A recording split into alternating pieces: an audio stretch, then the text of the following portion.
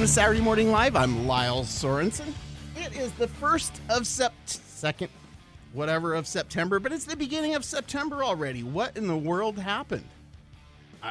It seems like 3 months ago it was February, and here we are. It looks like we might be having a nice fall. It looks like things are gearing up. It's going to be a nice warm day today. All right, you're going to want to buckle up your seatbelts. You're going to want to hang on. You're going to want to turn up the volume today.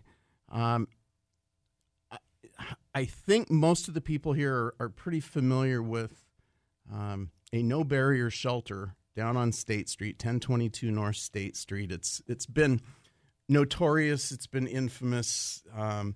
It was touted as kind of a poster child in Bellingham for no-barrier housing. And boy, has it. I'm joined today by Misty Flowers.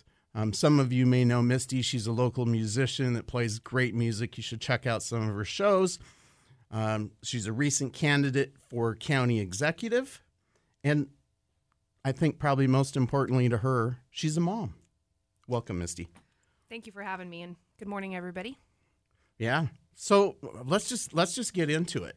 Kind of a brief history on 22 North. It made the news because of being a public nuisance. There was open drug use. There was all sorts of trafficking, human, stolen property, whatever you can imagine going on, drugs, all those things, and overflowing into the surrounding neighborhood. The neighbors created an outcry, got the attention of the city and the Opportunity Council and whatever. It really culminated in the death of a young woman who was shot in the head in the stairwell over a $40 drug debt. And, that's what it took to catalyze them at least to clean up the outside. Misty is one of probably a few handful of people who aren't directly tied either because that's their job or whatever, but she's there for another reason. You want to talk about it? Because you've been inside, right? Recently? Yeah, for sure. 22 North has been the biggest hell of my life and of my daughter's life. My daughter moved in there in October of last year with the promise that if she stayed there for a year, she would get housing from Section 8 for life. So after Cassandra Booker was murdered there, the Opportunity Council wanted to clean up what was going on inside, and one of the ways of doing that was to pitch this program to more young adults and teens that were struggling through the teen center and the drop-in center. So my daughter was promised if she lived there for a year, she would get free housing for life or Section 8 for life. That was her incentive to move in there. But what she got was a horror show, to say the least. She was held hostage in there for 3 days in November or early December. The person that held her hostage... This was 2022? Yeah, it was at 22 North, inside there. In 2022, though, last November? Or? Yes, 2022. Yeah. Yes. So she was in there. She was held hostage for 3 days. When they finally got the guy out, they told my daughter they were pressing charges, but they didn't. What they did instead was just put his name on a list of people that are criminally trespassed or lifetime trespassed from 22 North, which is a long and ever-growing list of people. I saw that. It's like 2 pages, single space, 2 columns. It's kind of a 10-point font. Yeah, it's kind of like a who's who of trouble in downtown Bellingham. Yes. And so my daughter, she went through horrible, horrible situation there. There was no accountability for the person that committed the crime. And I was there 2 weeks ago. I saw him sitting outside the building. So obviously there was no accountability and there's no incentive for him to stay away from there, even though he has had a restraining order put on him for stalking my daughter after this happened to her. He continues to go to the building and to try to get back in there. Yeah. Wow. So that's been a problem, I think, the whole time with 22 North really has been a lack of screening. And I think we see that in no barrier housing where, and I think that it comes from a very idealistic, well-intentioned perspective that if we can put a roof over somebody's head, that it will put them in a more stable environment. It'll remove some of the challenges from their life, and they'll actually start to make changes. But I think what 22 North has really demonstrated really well is that if you don't have proper screening, you don't have proper supervision, and you don't have proper programming, and you don't have any accountability, basically what you've just done is created a really nice indoor encampment. Yeah, and there's drug use going on in there, but I guarantee you there's also drug making going on in there. The smell in there sometimes is unbearable.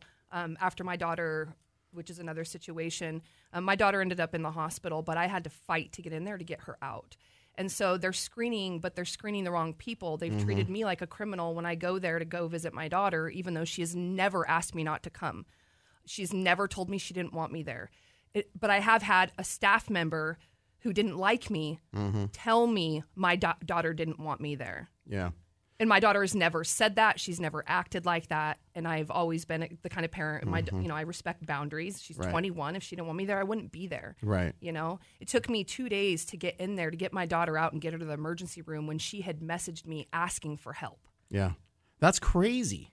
I mean, that really is. I mean, that's almost, speaking of being held hostage, there we go. Yeah, and, interestingly, we've got to go to a commercial break. You're listening to Saturday Morning Live. I'm joined today by Misty Flowers. We're going to step away and take a quick break so that we've got a little more uninterrupted time, and tell your friends, turn up the volume, and we'll be right back. Some days I cover up because of my moderate to severe plaque psoriasis. Now I'm hitting the road with clearer skin thanks to Skyrizi, Risankizumab Riza, a prescription-only 150 milligram injection for adults who are candidates for systemic or phototherapy. With Skyrizi, 3 out of 4 people achieved 90% clearer skin at 4 months. And Skyrizi is just 4 doses a year after 2 starter doses. Don't use if allergic to Skyrizi. Serious allergic reactions and an increased risk of infections or a lower ability to fight them may occur. Before treatment, your doctor should check for infection and tuberculosis. Tell your doctor if you have an infection or symptoms such as fever, sweats, chills, muscle aches, or cough, or if you plan to or recently received a vaccine. Thanks to Skyrizi, there's nothing on my skin, and that means everything. Your doctor today about Skyrizi, the #1 dermatologist-prescribed biologic in psoriasis, and visit skyrizi.com or call 1-866-SKY-RIZZI to learn more. Lindale Glass is your premier window and door company in Whatcom and Skagit County. With over 35 years of professional installation experience, you can rely on the dedicated employees at Lindale Glass to provide an exceptional install. Lindale Glass features Milgard windows and doors. Leading the industry with innovative, high-quality products, you can be assured of a product that is customized for your home. No shortcuts, no gimmicks, just excellent service and exceptional quality from Milgard. Visit a Lindale showroom to learn more or online at lindaleglass.com. Do you know a group or individual in our community that works tirelessly to make a difference? Dedicated to Service wants to give them a special shout out on the air. Email the details to dedicated@cascaderadiogroup.com. Dedicated to Service, brought to you by Nieder House of Luxury, Whatcom County's premier jewelry store, with over 45,000 unique pieces to choose from in their online store, and over 1,500 beautiful choices in store. Nieder House of Luxury, 21 Bellwether Way, Suite 107, next to Lombardi's back patio. The opinions expressed on this program are not necessarily those of KGMI or the Cascade Radio Group.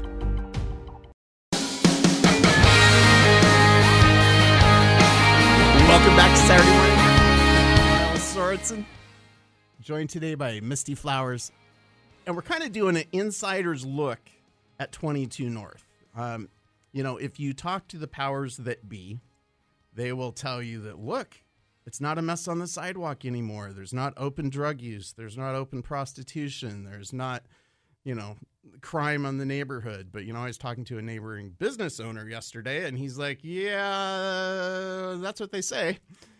And he has a business that potentially could cater to children. And he said because of the presence of 22 North, he is not able to do that, which is a really good profit center for his business. He does instructional things. And he can't do it in that location just because 22 North really isn't cleaned up. It's interesting you mentioned, very strong drug odors and those things. You mentioned Cassandra Booker, who was murdered there. I spent a couple hours reading through an abbreviated version of the police report, and it's pretty compelling and it's pretty powerful when you read that. It's a narrative of what went on there as police interviewed the residents, and it's like an encampment, except it's in a building. All sorts of drug use, people couch surfing, all sorts of people there who don't live there, who aren't on any leases. It's like a Breaking Bad soap opera. So we were talking during the break, and you were saying you had to basically break your daughter out practically, right? I think you said she had a kidney infection or something that was getting septic. Yeah, she had texted me asking me to come pick her up to take her to the hospital, which I knew at that point it was really something was going really wrong. It's really hard to communicate with her in there. She doesn't have a phone, and I basically have to ask the staff to go get her to come down. And the day that I went there, the first day I actually had called the police 911 to ask them to meet me there because I knew that the staff would not let me in there. Mm-hmm. And so they got there and they went up to her room, and she wasn't there. She was in her boyfriend's room, a few doors down, which apparently, according to my daughter, the staff was very aware where she was at. And instead, they went into her bedroom or into her studio. She wasn't in there, so they sent the police out and the EMTs. So I couldn't find my daughter. She was still in the building. I went back there the next day when my daughter messaged me again saying, please help me. And I told them that she needed medical help. They acted like I was making it up. They acted like if she doesn't tell them specifically that she's needing medical help, that they're not going to do anything about it. She is a very private person. She was not interested in airing out her medical issues with them. But it was very apparent she was having medical issues. Right. It was very visually apparent she was having medical issues. Right. She was leaving, not to be graphic, but she was leaving blood trail through the halls. They were very aware something was going wrong. Right. And yet they were acting like somehow I was wrong to be there to try to help. Right. And a lot of the people that do have medical emergencies there, they don't call 911, especially if they're having drug addiction issues. Right. Because they're often treated really poorly at the hospital. They're scared, They're scared of what's going to happen and how they're going to be treated, and especially somebody like my daughter who doesn't really trust, the medical establishment already. For her to even go is a big deal. She wanted me to go with her so that I could advocate for her. Right. Right. Well, and that's true. I think, anytime you're involved in hospitalization or in the medical system, regardless of what your trust level is, you have to be aware and you have to advocate for yourself. Yeah. And she was not in a position to advocate for herself at that point. Yeah. So she was asking for my help. Yeah, totally. But they did nothing to help. And then they didn't tell her case manager she was in the hospital. So her case manager is going to her door every day, leaving notes. You need to contact me. You need to contact me. When she finally got out of the hospital, and I take her there, I take her there to get a couple things, and the case manager is livid at my daughter. Right. Because my daughter had went MIA for a few days. Oh boy. Okay. So we've got some challenges. I think there are a lot of trends in the community because we have all these community challenges regarding homelessness, regarding addiction, regarding all of these things. And Housing First, no barrier housing has been presented as a magical talisman that if we put people under this talisman that we call a roof, that their problems will disappear, that everything will get better, and yeehaw, here we go. Interestingly, I was reading an NPR article about the most successful program in Seattle. It's a program called Just Care, and Just Care has gone in, and they've been going for a little while. They've gone in and they've taken people out of encampments prior to sweeps and put them in kind of temporary housing, and their goal is to transition them into, permanent supported housing, PSH. Another one of the buzzwords, and they like to have you believe that 22 North is PSH, and That's pretty debatable. But one of the interesting things that came out of that article, as they're touting this program, when you click all the backlinks behind the article, what you find out is that they are screening the people who go into their program. They're taking out, on average, 17% of the people in the camps, either because they have needs that exceed the resources of the program or because they're a danger to the other people who participate in the program. Well, that's pretty telling. Then the next thing that happens is they put people in temporary housing with wraparound and full harm reduction, so they have safe places for them to continue to use their drugs. There's not really not a lot of accountability there. To make a long story short, their first cohort, only 20% went into permanent supported housing. The rest went back on the street. Their next cohort, they made some changes. Among the changes that they made was that they got King County to give them more money for more PSH. And so they got like 70% in or 80% in. But they still had, at the end, after all of that, they had 17%. After they took 17% out at the beginning, they got more investment to provide more PSH.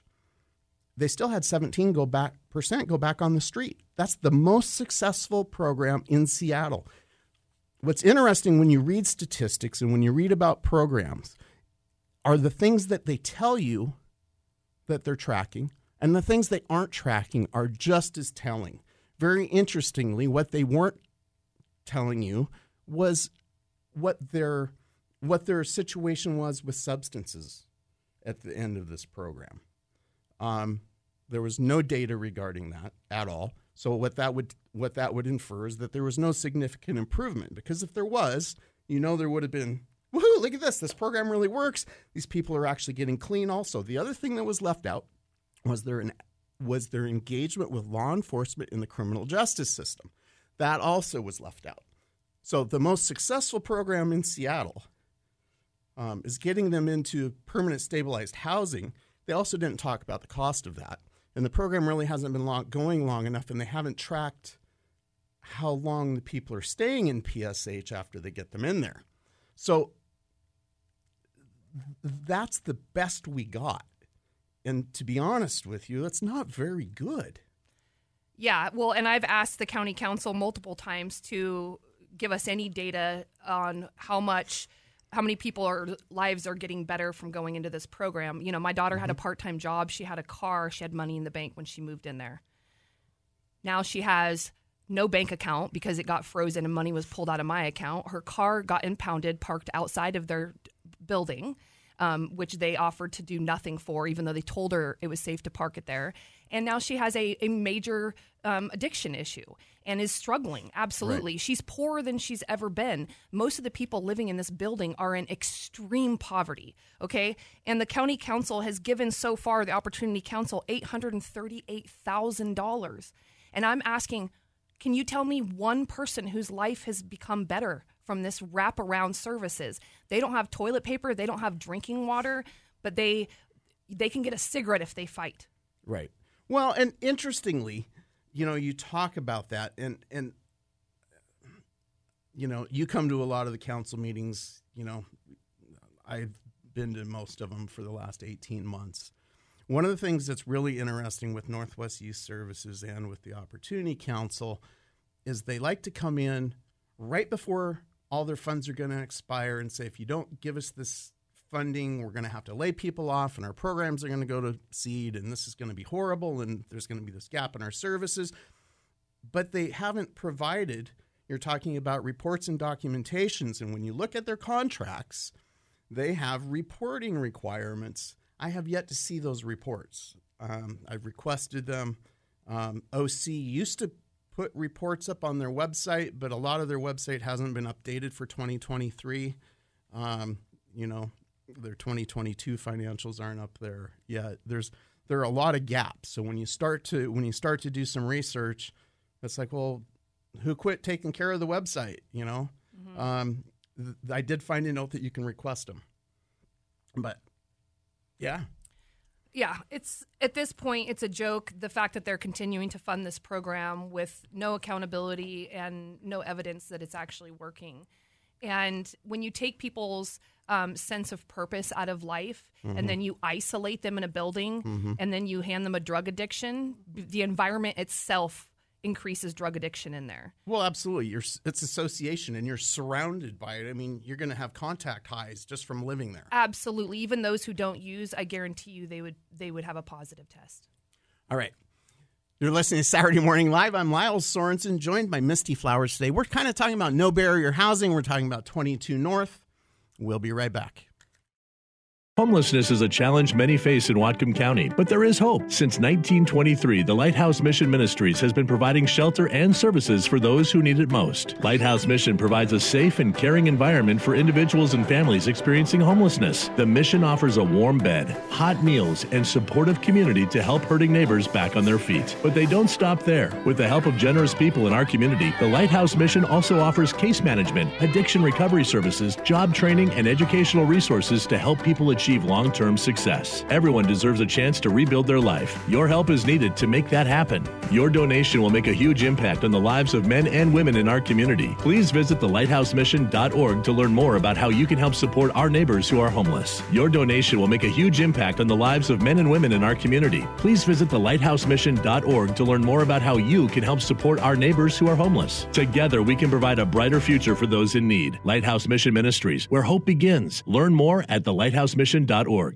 Tandoori Bites will send you on a journey with the smells, decor, and music of a real trip overseas. You'll be amazed with fresh, flavorful, authentic Indian food made to order. The unique, one-of-a-kind menu items are sure to delight your taste buds with over 100 different options to choose from, including oven-fresh naan, roti made to order, tender butter chicken, and succulent baked tandoori meats, plus plenty of vegetarian and halal options as well. Hear what their customers have to say. Best authentic Indian food I've ever eaten. Super healthy. I could eat this every day. I thought I didn't like Indian food, but it turns out I just never had good Indian food. Tandoori Bites has a full bar with full cocktails, Indian beer, and wine. Their drink selection will challenge your imagination, using fresh fruits like guava and lychee into colorful drinks you're sure to enjoy.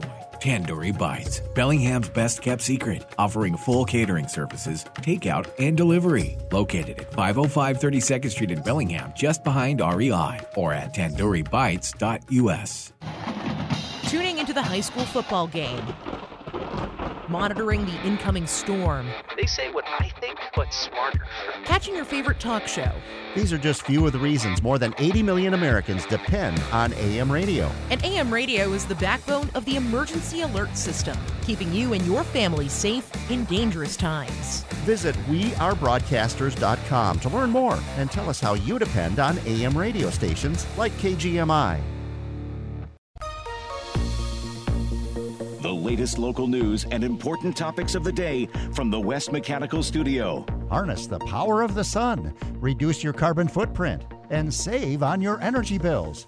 You can now go solar with West Mechanical Heating, Air Conditioning, and Get the latest news and information 24/7 with KGMI News Talk 790, 96.5 FM in Bellingham and KGMI.com.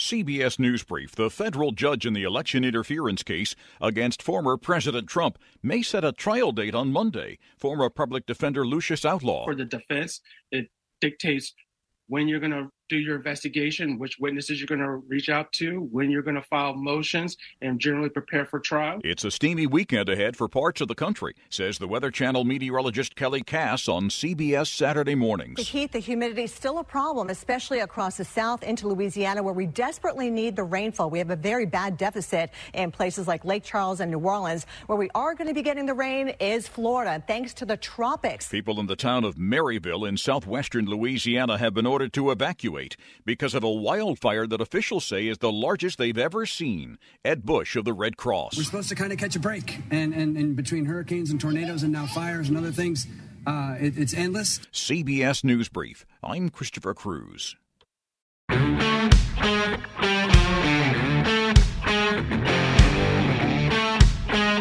That's what I'm talking about. Who needs coffee? You're listening to Saturday Morning Live. I'm Lyle Sorenson, joined by Misty Flowers. we're trying to have fun, but it's kind of a heavy topic today, and so kind of need some bouncy music to kind of make things happen. Whatcom County has some serious challenges right now. WhatcomOverdosePrevention.org has some great data available on it. They are tracking overdoses. The Whatcom EMS site has a dashboard that's really good also. We're averaging for the year 9 overdose deaths per month in Whatcom County. So who's next, right? I think in July, they haven't finalized the August numbers. In July, I think there was 121 EMS overdose calls. But I was talking to one of the guys in management in EMS, and they've given out the county's distributed 1,400 Narcan kits, overdose kits, and 62% of the time when they get an overdose call, someone has already administered Narcan before EMS gets there. So stop and think about that. We've got 121 reported. There's a pretty good likelihood that there are a lot that go unreported. And it's very typical. I'd encourage people, if you can, get access to a scanner or a scanner app so you can hear EMS. It's very, very common to hear an overdose call, and they'll administer 2, 3, 4 doses of Narcan. The person will sit up and refuse help and go away. Happens almost every day. So I would venture to guess, and I think fairly safely and conservatively, that our actual overdose numbers are quite a lot higher than 121 for July. You were saying that there's a lot that happens at 22 North that goes unreported. Yeah. So pretty much weekly, I get a text from friends that are paying attention to the scanner of yet another overdose at 22 North. Mm-hmm. And like you're saying, they're not always reported. A lot of the people that use now carry Narcan. Mm-hmm. But what I've been told by them is that the nasal Narcan doesn't work. They end up administering it, 5 to 7 times. Now they're carrying the Narcan in the injection form because it works better. Mm-hmm. But now you've got lay people that really are not medically trained giving injectables to people in an effort to save their life. But again, this is not saving anybody's life. If they're fellow junkies, they may be experienced with needles. Maybe, but not everybody that uses needles. Right. No, 100%. So we have people out on the streets, trying to save each other, but it's such a temporary Band-Aid because they're not getting the support services that they need. Agreed. At all. And Narcan is not candy. This is not a sugar pill here. There are consequences. Every pharmaceutical has side effects. They do? Anybody communicating to the people that are administering this or receiving this, the consequences of that. The long term. Yeah. And if you're getting it over and over every week, I mean, what does that look like? Yeah. Nope, those are very valid points. We are spending a huge amount of money. Right, 100%. In feeding that beast. We are, and it is a beast, and we are feeding, and it's a problem that's growing.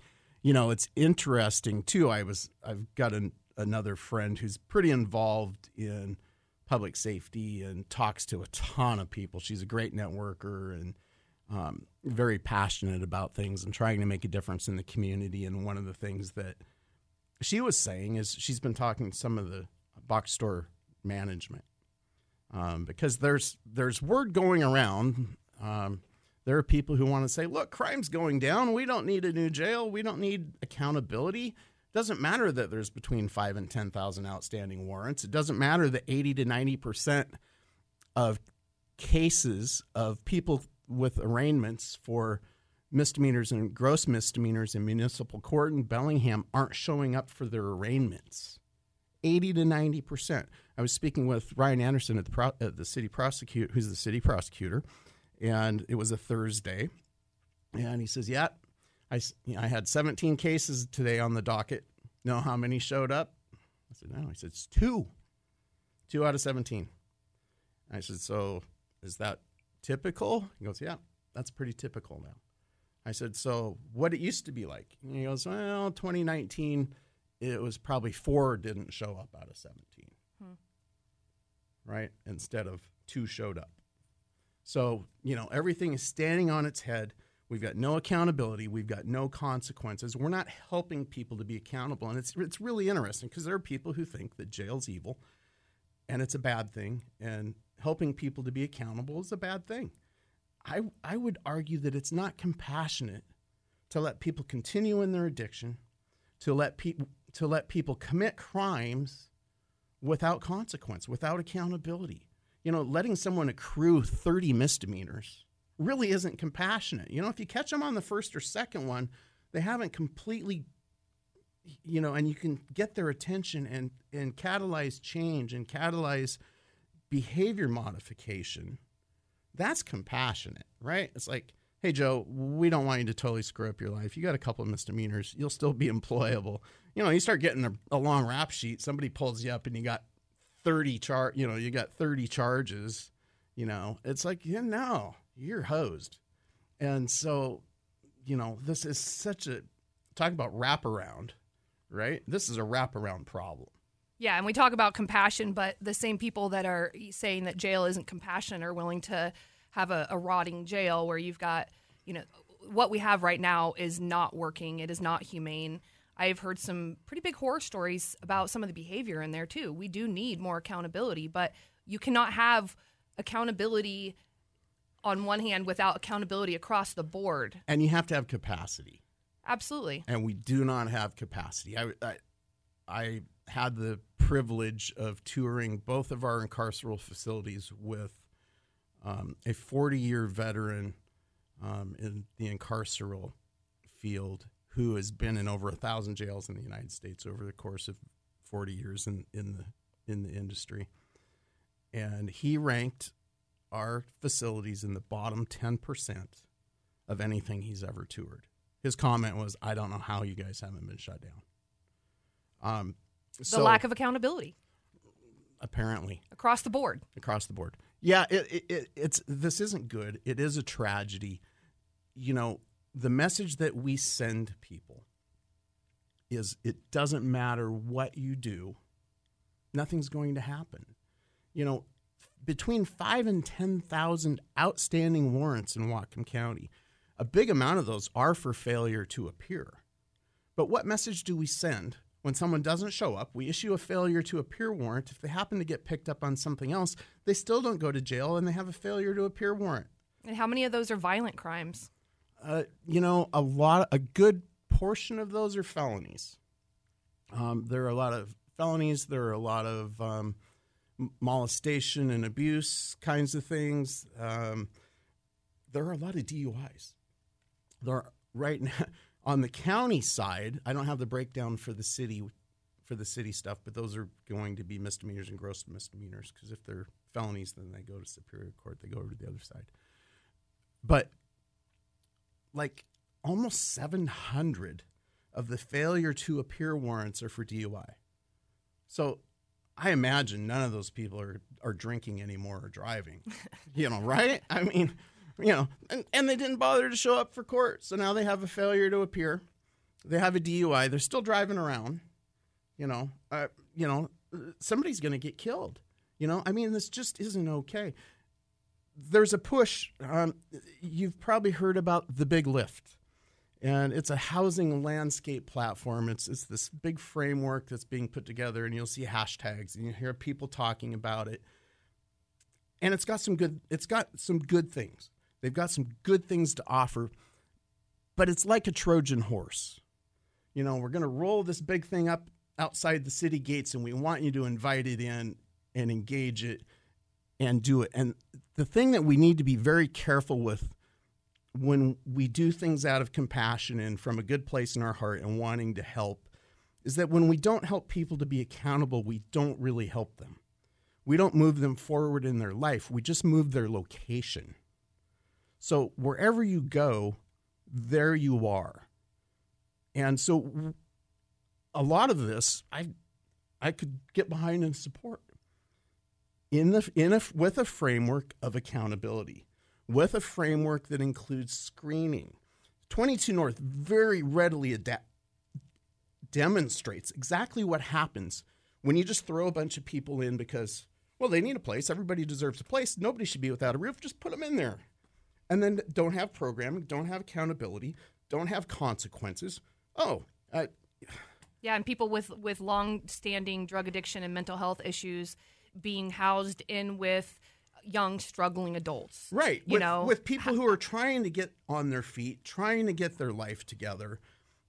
Maybe they're further along in their sobriety journey. It's interesting that the OC is involved in another organization that's opening a 16-bed men's recovery facility called the Recovery House in Bellingham. When you read the Recovery House website, they make it very clear that it's important that people are on their sobriety journey, that they're getting clean. They don't allow smoking of anything on the premises. They're holding people accountable. There's testing. There's, you've got to be doing your thing. That's what drug court is about. People talk about, well, we should have drug court. 100%, I agree. We should have drug court. And we should also have a break. You're listening to Saturday Morning Live. I'm Lyle Sorenson. We're hanging out with Misty Flowers. We're talking about all things messy in Bellingham. We'll be right back. Thanks for listening.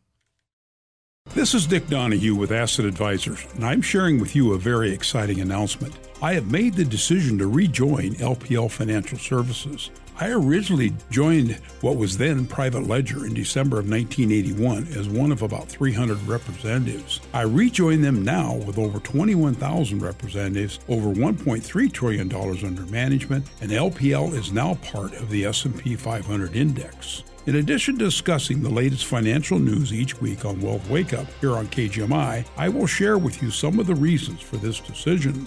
Please join us at 11 a.m. each Saturday for our live Wealth Wake Up show or our 9 a.m. show on Sunday mornings here on KGMI. The opinions voiced in this show, program, podcast are for general information only and are not intended to provide specific advice or recommendations for any individual. To determine which strategies or investments may be suitable to you, consult the appropriate qualified professional prior to making a decision. Okay, next up for the auction, we have an amazing deal. This beautiful new American Standard furnace and heat pump. It is consumer best rated, has a 10-year parts warranty, and it'll be installed by the pros at Linden Sheet Metal. Let's start the auction. First, for the savings, we have incredible tax credits. Do I hear $1,000? I'm about $1,000, but a bit now $1,500, now but about $2,000. Sold! You now have $2,000 off a furnace and heat pump. For utilities rebates, there's a mixed bag. Depending on what you get, there are savings of up to $2,400. We also have manufacturer and dealer rebates up to $1,500. And for our final item, we have financing. 0 down and 0 interest if paid according to a contract. Do I hear 6 months down looking for 12 months? Ahead of bid now 18 months to have? We have a winner. Congratulations. You don't have to be at the auction to make these great deals. It's open to everyone that calls. This deal includes tax credits, rebates, and easy financing. But don't wait. These savings won't be around forever. You too can be a winner. Call us today. Linden Sheet Metal, serving the Northwest for over 80 years.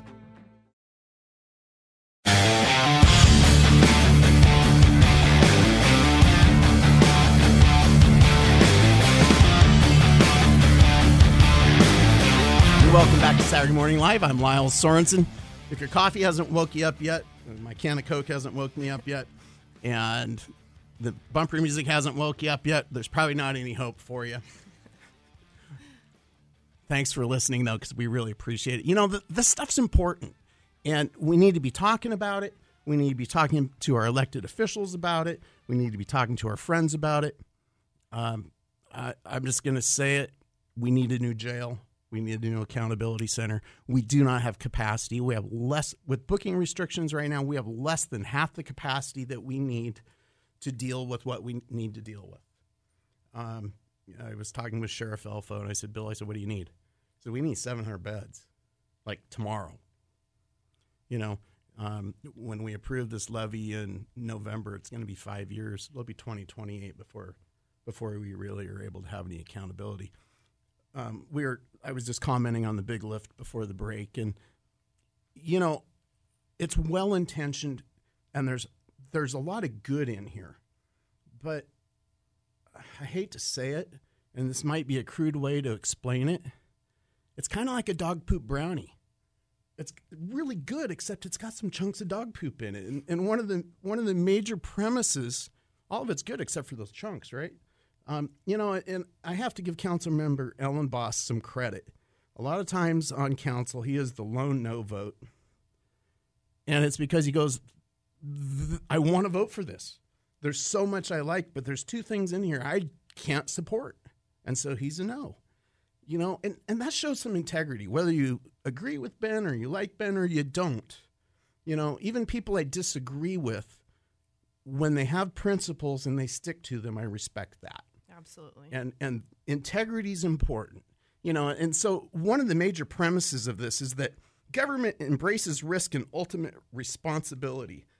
And the problem with that is government would be a fool to indemnify this program as it sits. Without accountability, without consequences, without proper screening and programming, oh my gosh, it's reckless. It's a time bomb. It's a Trojan horse. And I know there's some people who are going to be really upset hearing me say that, but it's the truth. We have got to quit making decisions based on what sounds good and makes us feel better. We have got to use sound reasoning. We've got to use logic. We have to use compassion, but we still we can't check our brain at the door, right?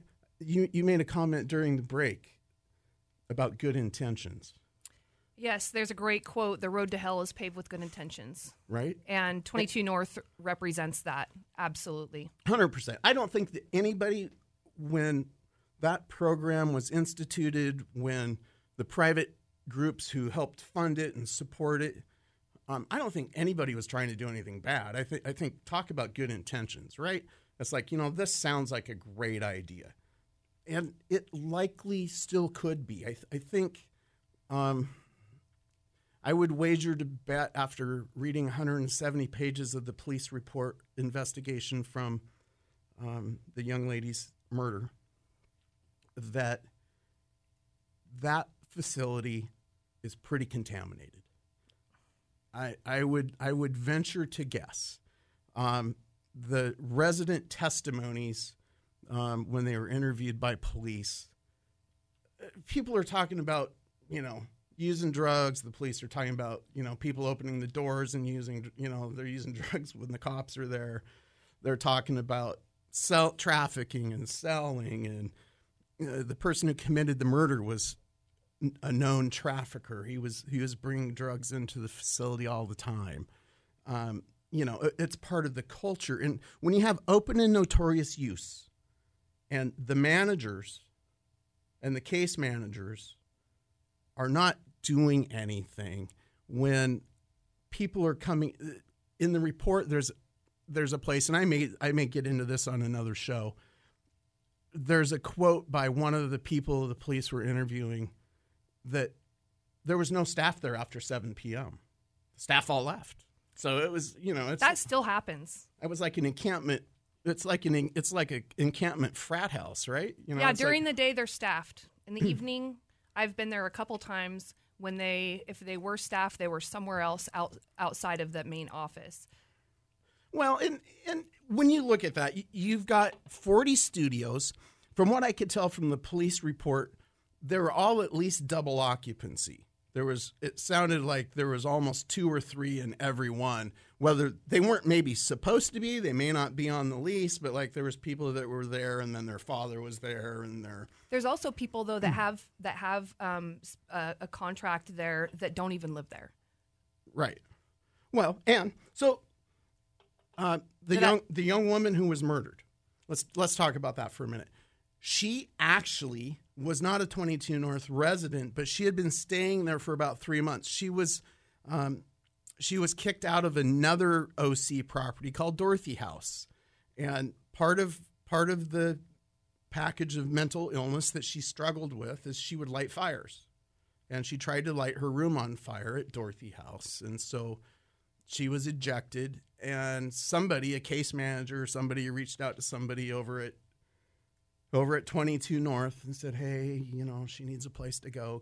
Can she stay over there? And when you read through this case, she was just kind of couch surfing inside 22 North.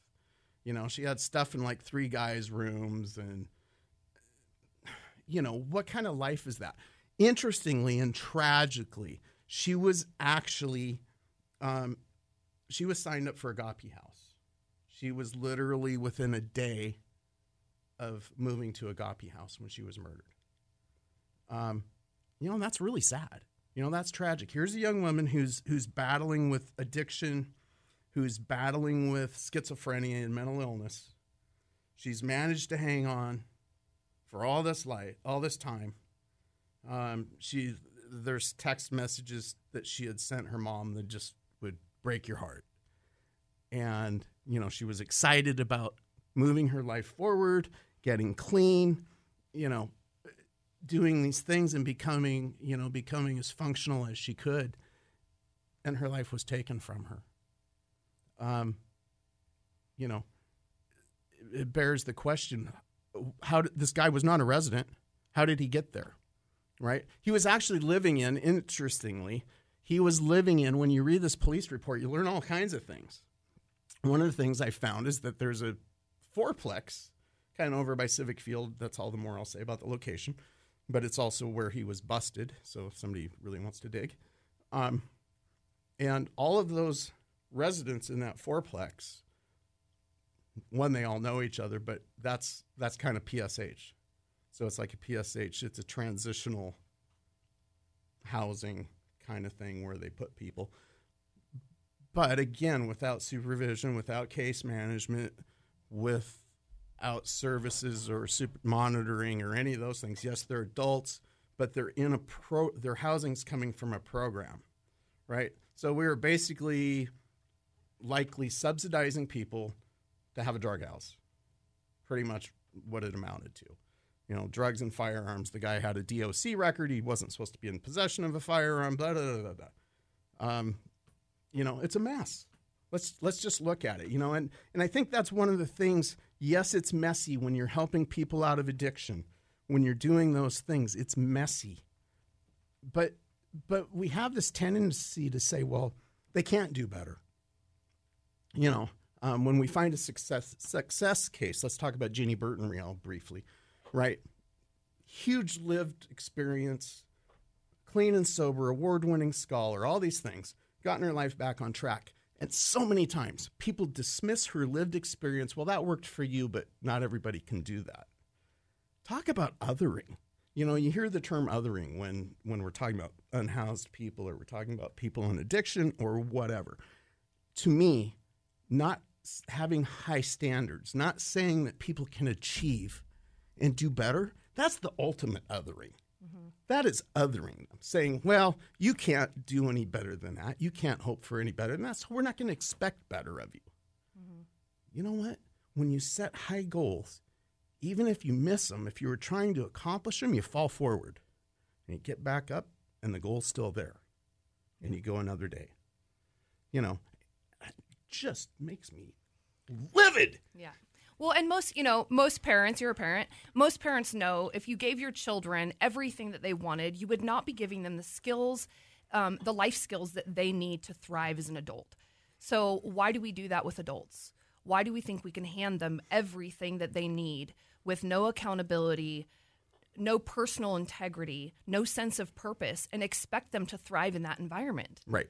100%. Children don't thrive in that environment. No, they don't. Why would adults? Right. Well, and there are advocates in our community who will say that everybody on the streets, everybody who's unhoused wants a house. 100% they do, until it costs them something, until it costs them a change in their lifestyle, or it causes them to have to put forth extra effort or change behaviors or any of those things, then it becomes no. But, if I can have everything for free, right, if I can have free medical care, if I can have free food, if I can have a free place to live, life is great. And it just doesn't work that way. Sure, everybody's going to say that. Everybody wants to be clean until they have to give up their drug for 3 days. I've gotten people checked into voluntary rehab, and they usually make it 3 or 4 days. It's rare. It's a rare circumstance that on a voluntary they make it longer than 3 or 4 days. Either they miss their significant other, their boyfriend or their girlfriend, or they miss the dope. Yeah, and I think we were talking about, some of the treatments that they do offer with the incentive of getting people clean. They don't give them the structure to help them get clean. So then they end up either being addicted to these treatment options where it's a lifelong issue. Right.